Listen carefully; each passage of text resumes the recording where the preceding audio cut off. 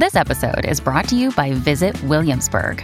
In Williamsburg, Virginia, there's never too much of a good thing. Whether you're a foodie, a golfer, a history buff, a shopaholic, an outdoor enthusiast, or a thrill seeker, you'll find what you came for here and more. So ask yourself, what is it you want? Discover Williamsburg and plan your trip at visitwilliamsburg.com. Hello, everybody. This is Marshall Poe. I'm the editor of the New Books Network. NBN listeners like to read books and buy them. So we thought we'd tell you that right now, our friends at Princeton University Press are having a remarkable site-wide sale. You can get 50% off books, including ebooks and audiobooks, with the code 50, F-I-F-T-Y, at checkout until May 31. You can save some real money on Princeton University Press books. I encourage you to go there and check it out. Welcome to the New Books Network. Hello, everybody, and welcome back to New Books and Jewish Studies, a podcast channel on the New Book Network. I'm Matthew Miller, the host of the channel. Today we'll be talking to Joshua Teplitsky, Jordan Katz, and Jonathan Sarna about their new book, Be Fruitful, The Etrog in Jewish Art, Culture, and History, published by Meneged Publishing House in 2022. This book is a lovely collection, both intellectually and visually, covering everything from the sale of the Etrog throughout history to visual representations, medical remedies, and much more. Joshua, Jordan, and Jonathan, welcome to the show. Thanks for having us. Joshua, you're one of the editors, one of three editors, one of the triumvirate of editors for this really great project. So looking at the book itself, there's the textual and the visual aspects. And so with the visual aspects, we'd love to dive in and dig into that a little bit. So the book itself is a beautiful book. Even just looking at the cover, we're only on podcast forums, people can't see what I'm holding up, but we've got just a really beautiful image, and then the book itself is filled with really, really nice images. So starting from the cover, what is the picture we're looking at on the front, and why was that chosen as the cover image? Thanks for the question and for that beautiful compliment. The fact that this work came together in such a lavish, beautiful format is really a testament to the labors of so many people at so many different levels. And so even before we talk about this image, I just want to take a moment to acknowledge the amazing work that went into this. And I am in the fortunate position of being able to acknowledge the work because I had nothing to do with any of the images. So I can just boast about other people's excellent work. The entire project came together as a kind of meeting of minds and of curiosity between the three editors that you see on the cover of this book. Myself, Sharon Lieberman-Mintz, and Warren Klein. I was very interested in the historical, somewhat academic stories that were part of, that made up this book. And both Sharon Mintz and Warren Klein are deeply visually oriented people. They work as curators, they've done museum work, library work, and they have a wonderful, vast, extended network of colleagues and contacts who have spent decades collecting, preserving, and curating artifacts and material culture from Jewish history and beyond. And so the book's hidur, which comes from the Pri Eitz Hadar, the book's beauty really does come from the labor of librarians and archivists and collectors, both private and public institutions, that responded to the call, that lent their material to be photographed and showcased here, and that we were able to marry history with material culture, portraiture, illuminated manuscripts, coins, the list goes on, to pull this together today. What you may see on the cover of this book, and hopefully people who are listening out there will get a chance to hold this object in their hands. Forgive me, I should mention just one more. That is all amazing labor. And in addition to that, we're deeply, deeply fortunate to have the keen expert eye of a designer by the name of Ada Vardi in Israel. And Ada was unfailing and unflagging in pushing us to make sure that these wonderful images were reproduced and represented in the most fitting of ways on what I hope you'll feel is weighty paper, is glossy paper, in a beautiful size with wide margins. I hope that it gives a sense of the elegance that this object deserves. And so really this is a project that comes together at so many levels, from points of origin through drawing on years of building repositories to then representing it in the most elegant of forms. The image that you see on the cover in front of you is a picture of the Citrus Medica, and it actually doesn't even come from a Jewish book. And we thought it was interesting and important to put an image of this nature on the cover. First of all, because it's simply lovely. It's arresting for the eye. It's a large etrog that hovers above some kind of manor. But we also thought it was so interesting to be able to speak to the history of the etrog as something that crosses all kinds of different imagined or real boundary lines, whether we're talking about geographic lines, historical lines, lines of genre, or lines between Jews and their neighbors. And so we felt that it was a fitting image to represent the cover and all of the contents within as something that we hope will draw the reader in. And as you said, there really are just so many different images from so many different sources, all sorts of types of images from these types of depictions, as well as images of cases for etrogim, so many things that one could see. I'm curious if there were any stories in regards to the acquisition of these images, anything, any difficulties therein, or any cases where you had to, I don't know, go through like major hoops, but just cases where there was a labor of love for actually acquiring or getting these images. What I think I'll say to that is the process of including the images was such an interesting, somewhat dialectical one for us. Sometimes we approach scholars like Jordan Katz that we're about to hear from soon, like Jonathan Sarna and Zev Elif. It takes too long, I think, to read through this wonderful and amazing list of people who contributed their time and expertise to go through the entire table of contents. But sometimes we approached people directly because we knew they were working on or thinking about aspects of the etrog.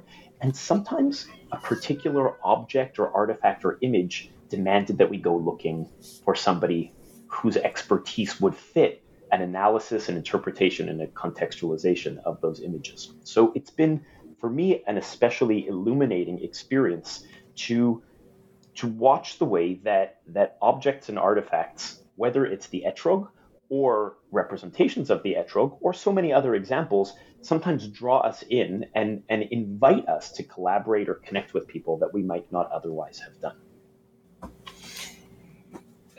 So if we look at the text itself, and we just think about the book coming together, so we said there's 3 editors and there's a host of lovely, very interesting, very talented authors.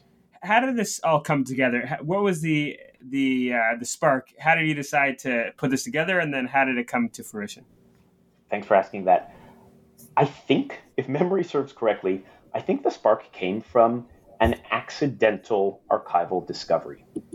When I was in the process of working on my first book, Prince of the Press, I was in the archives in Prague and wanted to get a sense of the context in which the main figure of my book, a book collector by the name of David Oppenheim, I wanted to understand the context in which he operated. And so I started looking through the catalog of the other archival holdings there. And my interest was piqued when I noticed something about the commerce of citrons, which in the language of the catalog and in the language of the early 18th century record makers were called paradise apples. And so I called up what was really a relatively slim file and was delightfully surprised to learn that this was an aspect and element of early modern Jewish communal responsibility.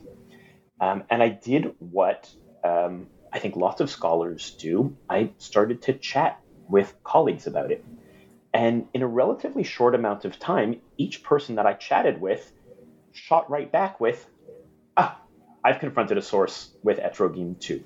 And it didn't take long before a roster of excellent and exciting people all retorted that they had a little something, and wouldn't it be neat if we put this book together? A collaboration between me and Sharon Mintz was first suggested by our colleague Elisheva Karlbach, and when we came together and formed a team with Warren Klein, we knew that we had a braided strand that was just the right thing to bring this book into being. So before we get into the content of the book, even just looking at the table of contents, as we've discussed, there's so many different types of topics, so many types of scholars, people coming from all different areas, looking at many different aspects related to the Etrog. How did you come to decide which scholars you're going to approach, which topics you're going to approach? And were there any topics that you wish you had included that you weren't able to for whatever reason? Wow, good question. Really good question, and a tough question at that. As we started to chat about with your previous question, in some ways there was just serendipitous discoveries. When Jordan Katz learned that I was interested in Etrogim, she would send me photographs of files that she had encountered about Etrogim. And conversations just kind of rolled from there. It was so easy then to turn to Jordan and say, won't you please contribute something to this book? So sometimes it really was just the generosity of spirit of different scholars. And we were fortunate that they were not only generous in sharing their initial interest with us, but actually in sharing their time and effort in bringing this book together. At other times, we really did feel like there were stories that just had to be told. We had to find somebody who would be able to talk to us about point X or Y. It was clear that we needed a section on medieval and Renaissance illuminated Hebrew manuscripts. And we couldn't think of a more qualified person than Evelyn Cohn to confront and explore with sensitivity those items. It was clear to us that we needed people to talk about etrog boxes. We were so fortunate that Shalom Sabar and Sharon Weiser Ferguson were both interested and invested in writing for us. We wanted to think about, I remember getting an email from Jakob Deutsch and Maria Dienling, who said, in the context of a completely different conversation, oh, we hear that you're working on Etrogim. How funny, they appear in the texts that we both work on and collaborate on together, Christian Hebraist writings about early modern Jews. And it was so easy to write back and say, won't you please consider writing something for this volume? So I really do think serendipity and also scholarly generosity are the ingredients here, and we feel very fortunate to have them. Professor Jonathan Sarna, you wrote a really lovely essay about the Etrog in the New World called The Etrog Trade in the New World, and you wrote it together with Professor Zev Elef.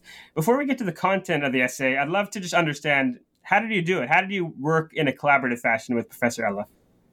Well, first of all, I've worked with Professor Elef on a variety of projects. So once upon a time, he was my doctoral student, and one develops relationships that way.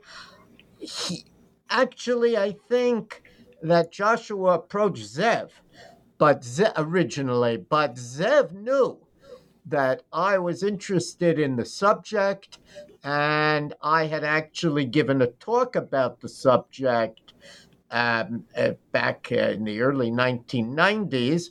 So we decided to collaborate, and as in any good collaboration, it would be hard for me to reconstruct all the pieces that are his and all that are mine, but we did emphasize certain different things, and we just, due to the miracle of technology, we were able to send the essay back and forth until we were both satisfied. That's great. Sounds good. And it worked out because it's really a lovely piece. So if we look at the Etrogim in the New World, currently 2022, most of them are not coming from the U.S., coming from the New World. They're coming from overseas, from different places. How did that come to be? Well, and that's a wonderful question. Why the great majority of Etrogim come from the land of Israel? Why don't they come from the Caribbean, which is closer, or from California, which once had lots of citron trees, and we would have very, very cheap Etrogim. And in some respects, that was one of the questions we wanted to answer. And in the course of trying, I believe, for the first time to really understand how American Jews obtained etrogim, and how the etrog market actually worked. The prices were up, they were down, and so on. We reconstructed where American Jews were largely getting etrogim from, and it turned out that gave kind of three different models, which has all sorts of implications for broader themes in Jewish history. Will the American Jewish community be independent?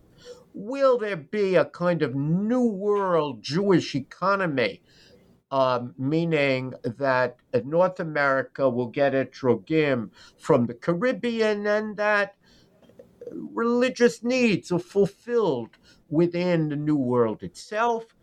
Or, as some insisted, American Jews are part of a larger Jewish world, and they should get their etrogim where other people do. In the 19th century, that would be Europe, Corfu and such places.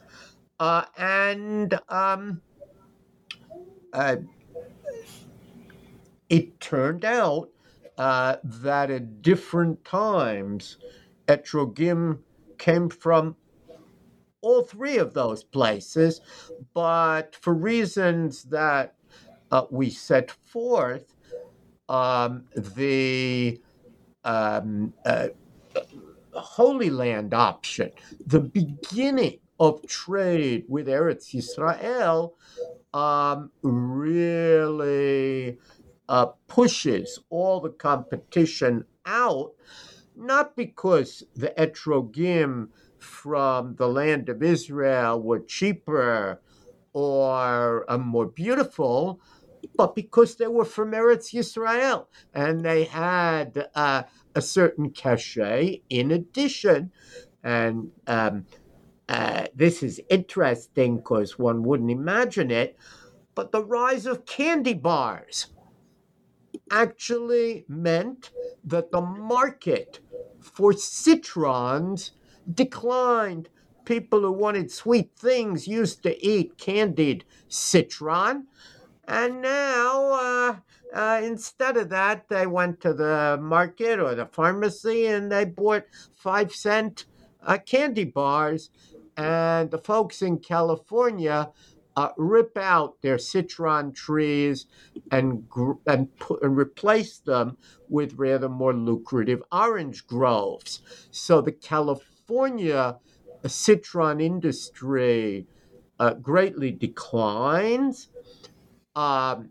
Corfu, and there are other essays talk about Corfu in the book, but Corfu etrogim become untouchable for a period of time because there's a real boycott of Corfu for a blood libel that took place there and resulted in about a third of the Jews leaving. And there were questions as well about the kashrut of the Corfu etrogim.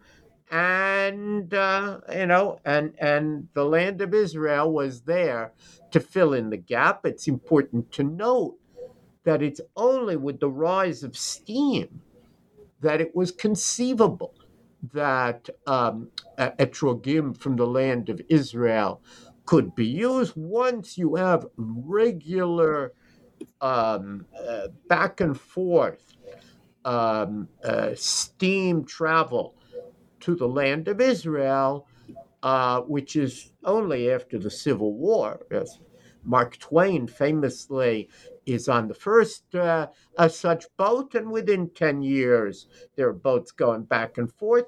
Once you have regular transportation, then you had hopes, I can get etrogim time certain in time for the holiday, and more of them begin to arrive.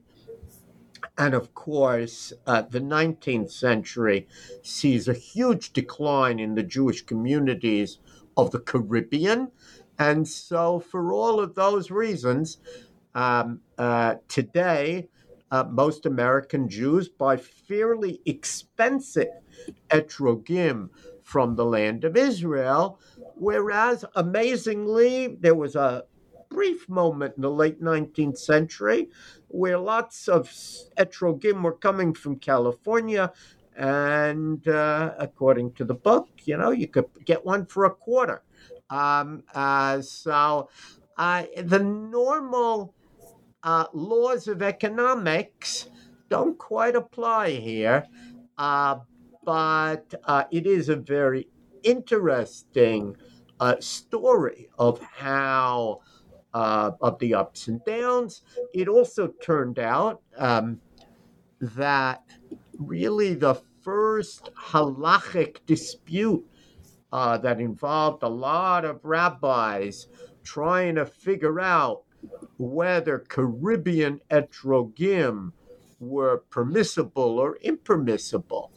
The first halachic dispute concerns etrogim in North America, and you have a lot of rabbis who weigh in. Naturally, they disagree. That's what you'd expect. That's why it's called a dispute. But it gives a sense of the concern pre-Civil War with getting etrogim that are ilti murkav, that are non-grafted, and trying to figure out whether New World etrogim fit that bill or not. We have an amazing letter that really describes, to my knowledge, never before published, that describes how the etrogim grew wild, and therefore it was impossible that they would be grafted. There was no money in the citron business. You'd make much more money in the Caribbean being in sugar or rice or something like that. So it's fascinating to see how a little etrog involves you in all sorts of economic questions, and occasionally religious questions that go far beyond, a little fruit, and shows how the etrog really becomes a vehicle for shedding light on extremely interesting questions in Jewish life. And I think many will find many surprises in this book. I've now had a chance to spend time in the book, and even things that we assume always were the case, like the question of can an etrog be grafted or ungrafted, that turns out to be much later than most people imagined, a concern over grafting. And as I say, there are many other surprises in the volume, and I think for historians who imagine that there is no serious Jewish history in the New World, I hope that this will also be a illuminating article for them, and it allows, if I may say so, for a fruitful collaboration between scholars who work on the New World and traditional European Jewish historians, and there were a lot of other interesting people brought into this volume who are not usually between the covers of a single book. There's a lot of science and a fascinating article on how the etrog moves from China originally to the Middle East, and I think many will find the volume of enormous interest. Thank you for that, and I really appreciate your pun as well. Hopefully, we'll come up with some other good puns as our research comes along. Just the last question for you, Professor Sarna. Just was there anything between when you had done your initial research for this topic and the research which you did for this published volume? Any interesting finds come out in between? So things that only made into this one didn't make it into your first research? There is an interesting matter that actually Zev and I spent an enormous amount of time on, and that is a responsum by Rabbi Ettlinger. And in the recent editions of Rabbi Ettlinger's responsum, it places the responsum in Australia, that he's being asked, can we use an etrog from Australia? And he has this response that it's fine there, but not in Europe, because you have to use an etrog the way it grows, and it would be upside down. The science can be debated.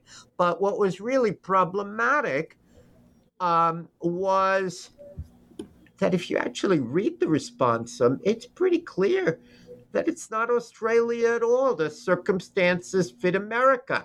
In fact, I subsequently learned that there are no citrons. It's not native to Australia, which I didn't earlier know, and it's not grown there.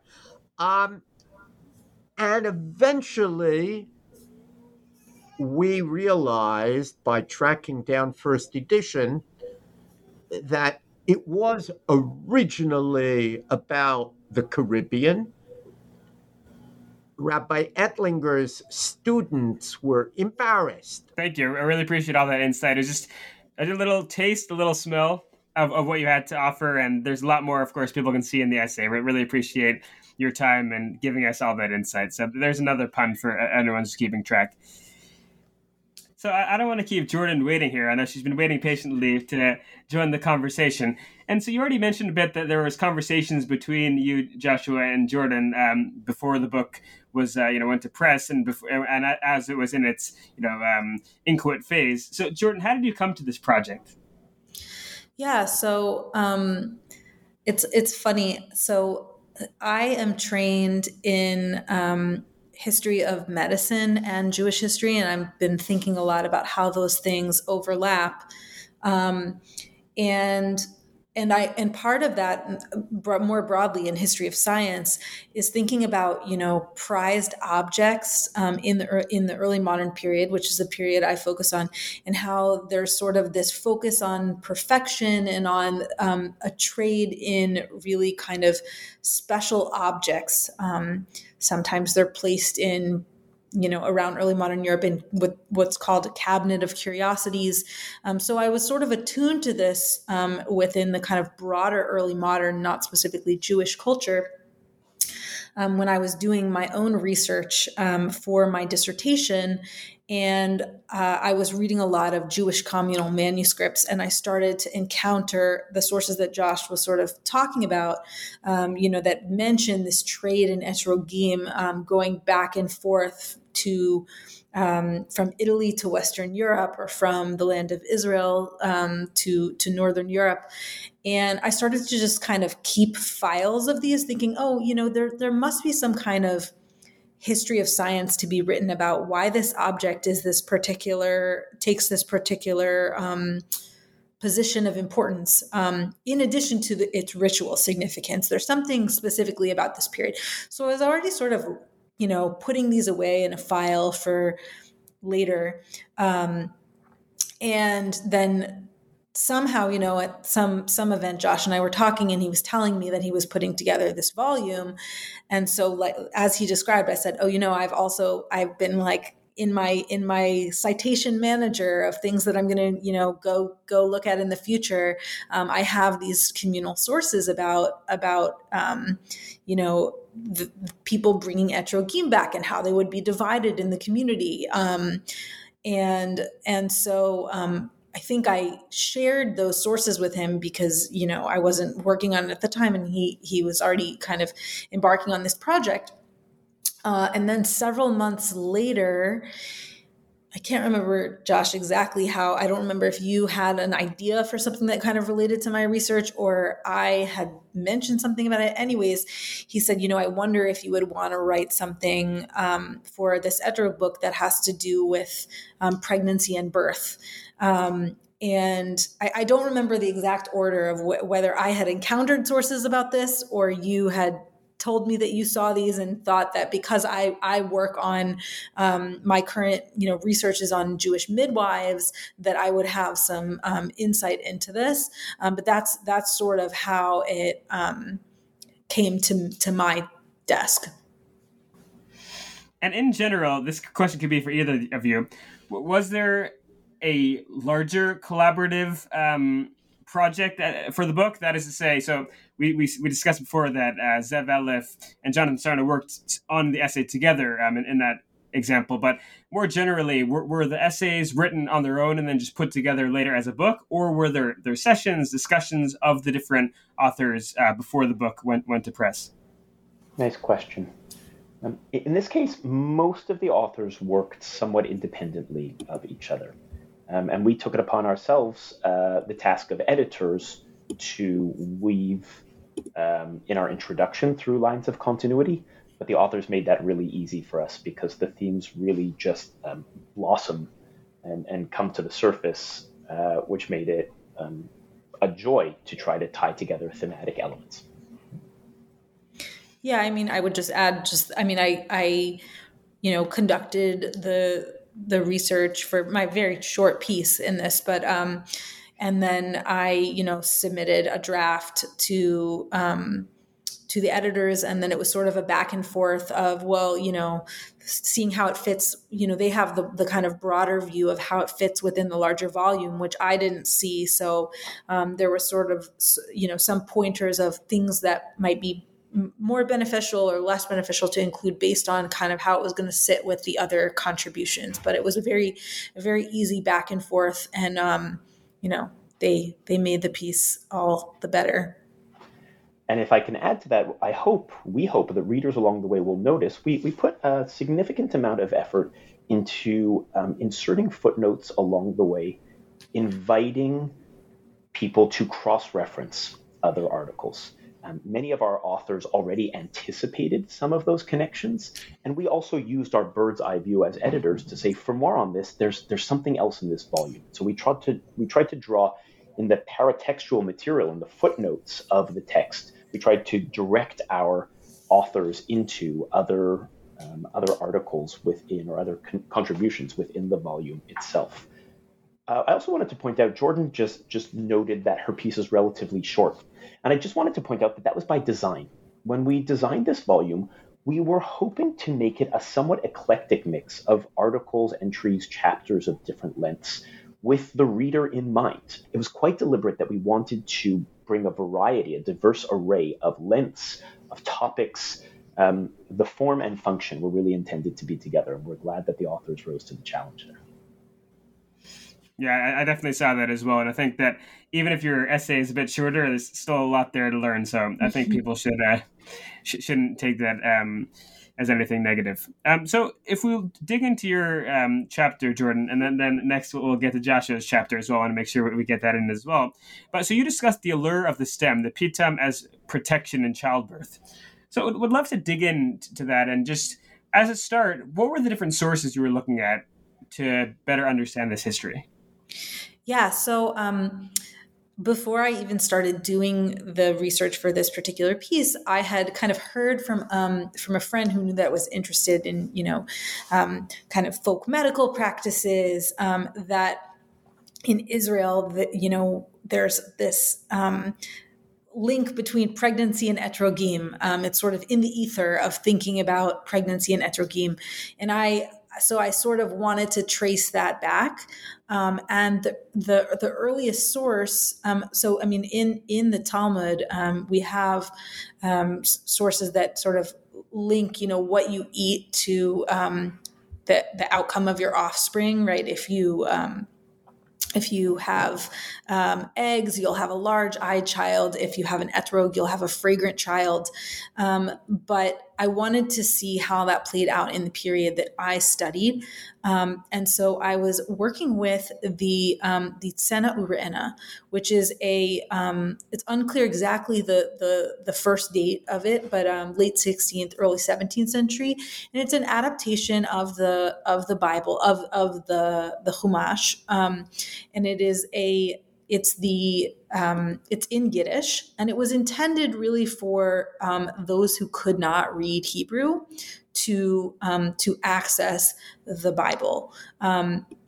But it also sort of contains ethical treatises and sort of exempla that are supposed to teach readers how to behave. And so it uses the Bible more as a kind of springboard to discuss other topics. So that was really the earliest, I was trying to figure out what is this practice of the pitum, of this pregnant woman biting the pitum as some kind of recompense for Eve's ancestral sin of eating the apple. And that was the earliest source that I found. And once I found that, I was able to sort of trace it, throughout later history to see how it changed in different contexts, and how it sort of migrated into a different practice with maybe different prayers that are said with this sort of act. And as we said before, the etrog as apple of paradise. That there's even that notion or that idea, that tradition that the fruit which Eve was eating was in fact an etrog. So there's something there certainly with that connection. So looking at the current practices around. So what's the current state of affairs? When did we see this practice potentially drop off, or at least become less popular than it was at a certain period? Yeah, so I should just say that these sources don't necessarily tell us. I mean, they don't. This particular source, the Tzena Ure'ena, doesn't necessarily tell us that this was done. Right? It's sort of representing a practice that may or may not have occurred, but certainly there was an association of the etrog with this practice. We see it sort of shift in the 19th century, when the custom, there's still this kind of concern with the etrog, with making it into a kind of jelly or a sugary, some kind of substance to ingest, but no longer is the pitam the center of this ritual. And that was really what I was concerned with. I was kind of fascinated with, and still, right, just in Jewish ritual context, right, this kind of fixation on if the wholeness of the etrog is really contingent on this stem being intact, and that sort of falls away from any kind of birth or pregnancy rituals that have to do with the etrog in the mid 19th century. And so, just picking up on that thread that you're saying, that there is this notion within the halachic literature of requiring the etrog to be whole in some ways. And so what can you say about that tension between that halachic potential requirement versus this more mystical or folk practice? Well, so the halachic requirement is exactly kind of comes to bear on the folk practice, right? Because the folk practice is supposedly, right, takes place after the holiday of Sukkot, and the pregnant woman who conducts this ritual was supposed to say that she is biting the pitam, but she's not quick to eat it, right, and that she derives little benefit from the stem. Just as she derived little benefit from the apple, and so she's sort of saying, I'm making this etrog ritually unfit by biting the pitam, but I'm not eating it. But it's only after it's fulfilled its halachic purpose during the holiday of Sukkot that she is able to do this folk practice. So they really are in harmony in that sense, right? She's not, spoiling the etrog or making it ritually unfit during the holiday of Sukkot. It's deliberately after that holiday, after it's served its purpose, that she conducts this ritual. Thank you for that clarification. So is there anything else that you want to say about your essay or about your research, which I haven't asked yet? I just think that this book I'm so pleased with the way that it came out. It's so lovely and beautiful. And it's given me a lot of food for thought for new avenues of thinking about the etrog. I think that, this is such a wonderful collection, and there's much more to be said about the way that this object can open up, our historical senses to see connections and scientific developments that we haven't yet kind of dug out from the recesses of history. All right, great stuff. Appreciate that. So Joshua, going back to you. So you're the editor, one of the three editors of this project, and you also wrote an essay in here called "The Esrogger: Risk, Reward, and Ridicule." So some nice, beautiful alliteration. I should say as well, we were saying before we started the interview that my interviewees were Joshua, Jonathan, and Jordan, 3 J's, and my middle name is Jeremy, so we're basically there. And so you've got also this beautiful alliteration, which I always appreciate. And so in this essay, you talk about the role of the seller of the etrog. So the esrogger, the one who sells an etrog, also called an esrog in Ashkenazi pronunciation. So these people were people who sold this type of fruit.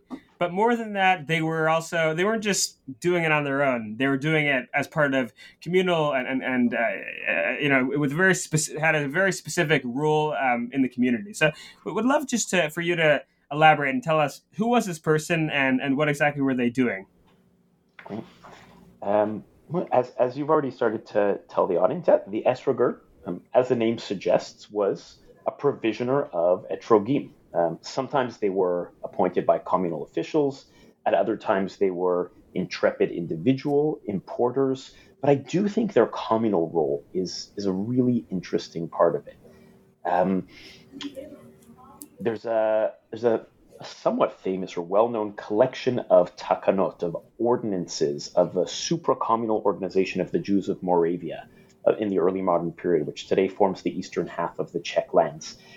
They're called the Shai Takanot. They're 311 ordinances or statutes that governed. They were, in the words of one historian, nothing short of the constitution of the Jews of Moravia. And it's striking that the penultimate statute or ordinance or rule in this group begins with the following words, Be'inyan ha'etrogim, on the matter of etrogim. Clearly something so important, the importing of etrogim was so important that it was subject to careful, or at least attempted, careful communal oversight. And I think the figure of the esrogger is so interesting on multiple counts. One, because they actually show us the line of the labor of getting the etrog from point A to point B, from farm to table, or at least from farm to synagogue in this case. But they're also fascinating test cases for the operations of communal authority, the limits and extents of trust that are involved in constituting early modern communities. And just as excitingly, they're sometimes figures of comedy. One of the earliest surviving Purim spiels that we know about, a comedic performance around the springtime Purim holiday, is not about Purim at all, which is actually quite common for early Purim spiels. But it's instead a kind of duel of sorts, a matching of wits between two esroggers, two etrog merchants who come through a town, and each one hurls insults at the other.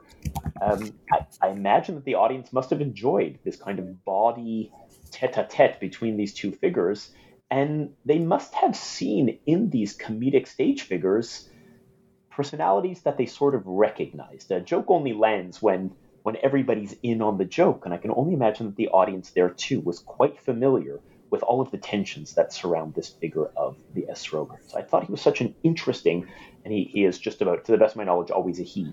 I thought it was just so interesting to explore this figure who seems to be on the margins of community, or seems to just be a once-a-year figure, but in the early modern communal landscape was somebody who was carefully regulated and salaried, just like a Shochet was, just like a Cantor, Chazan was, and just like a number of other figures were as part of the early modern semi-welfare state of Jews.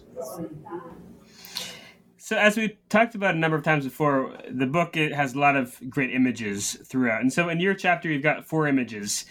Were there any particular images within your chapter that stuck out or that you'd like to describe or tell our listeners about? Thank you.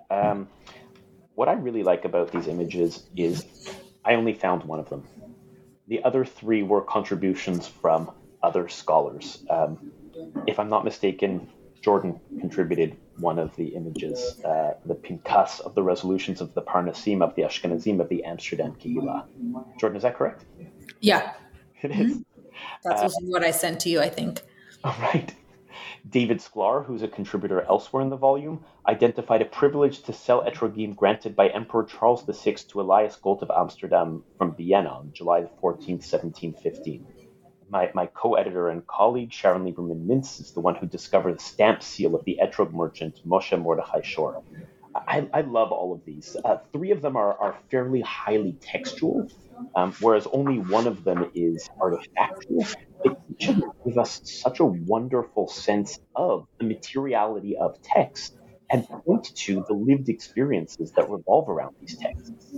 The Pinkas of the resolution of the Parnasim of the Ashkenazim of the Amsterdam Kehillah tells us about how etrogim were to be distributed, the spaces in which they ought to be distributed, the responsibilities of the Esrogar to bring them directly, the etrogim directly to the communal elders before showing them to anyone else. They tell us about the sealed crates that he brought to the community's Beit Kehillah, the distribution of etrogim, which is a theme that is taken up in the entry by Edward Fram and Deborah Kaplan, who explore how distribution shows us things about hierarchy, about gender, about geography, and matters like that. And so even the textual weaves together artifactual reference to artifacts and the material in the actual literature itself. So we mentioned that there's this, their plays, their different dramatizations of the Esrogar, comedic representations. Do we have any idea how these characters themselves took this comedy? Did they take it to heart? Did they laugh at it? Or do we not really have an idea about what they thought about it? That's a fun question. I wish I knew the answer to that. I don't know how they felt. But I do know that competition between Esrogars was not something that was fabricated out of whole cloth. Later in my chapter, I explore a case where 2 different fairly prominent members of the Prague Kehillah in the early 18th century are at loggerheads over who gets the monopoly of importing etrogim, and each attempted to enlist the power of the state, going as high as to the offices of the Holy Roman Empire Habsburg monarchy in order to win their case. The case goes so far that one of the rivals is imprisoned, and the stock of etrogim are similarly impounded. Even the etrogim are imprisoned for a little while. And so the material that emerges out of administrative sources that are in national archives, so they're not produced by Jews, but they're rather initiated by Jews bringing suits against each other in imperial courtly contexts, resonate with the fictitious experiences that we see in the comedic and parodic as well. Thanks a lot. I appreciate that. I would love to be able to speak to them, but alas, I don't think we can. But that's a great way to think about these things. So I think that's a really great summary of your essay and the book as well. And I want to make sure that if there's anything else that you'd like to add, would love to hear, because we want to just get an idea of other things that we might not have included yet. Wow. I want it all. I want to invite people to leaf through every page of this book, to enjoy it for the sensory experience that it is. If you're interested in the ancient world, there's material for you there. If you're interested in the modern world, there's material for you there. If you're interested in the state of Israel, religious socialism and Torah law, there's material for you there. If you're interested in Orthodox Judaism, there's material for you there. If you're interested in Reform Judaism, there's material for you there. Grab a copy. All right, that's great. So before I let you guys go, I'd love to hear what you're working on next. Yeah, so I'm trying to finish up this year, hopefully, my book manuscript on Jewish midwives in the early modern period, mostly in Western Europe, but kind of crisscrossing more widely the European continent. I'm looking forward to reading that book. I am in the process of working on a book now that I've been working on for a couple of years that reconstructs a plague epidemic, an epidemic outbreak that lasts for about 5.5 months in the city of Prague in general and in its Jewish ghetto more particularly, to try to learn both about the experience of epidemic, something that we definitely know all too well, but also to learn about the worlds that it disrupted, what it changed, what came before and what came after, responses, resilience, compliance, resistance, as a window into a robust Jewish community of the early modern period. All right, I guess I got a couple more interviews I got to schedule for the near future. Give us time. All right, I'll give you time. Yeah, Thank you so much. We've been talking to Joshua Teplitsky, Jordan Katz, and Jonathan Sarna, editor of and contributors to Be Fruitful, published in 2022 by Meneged Publishing House. Happy reading, my friends.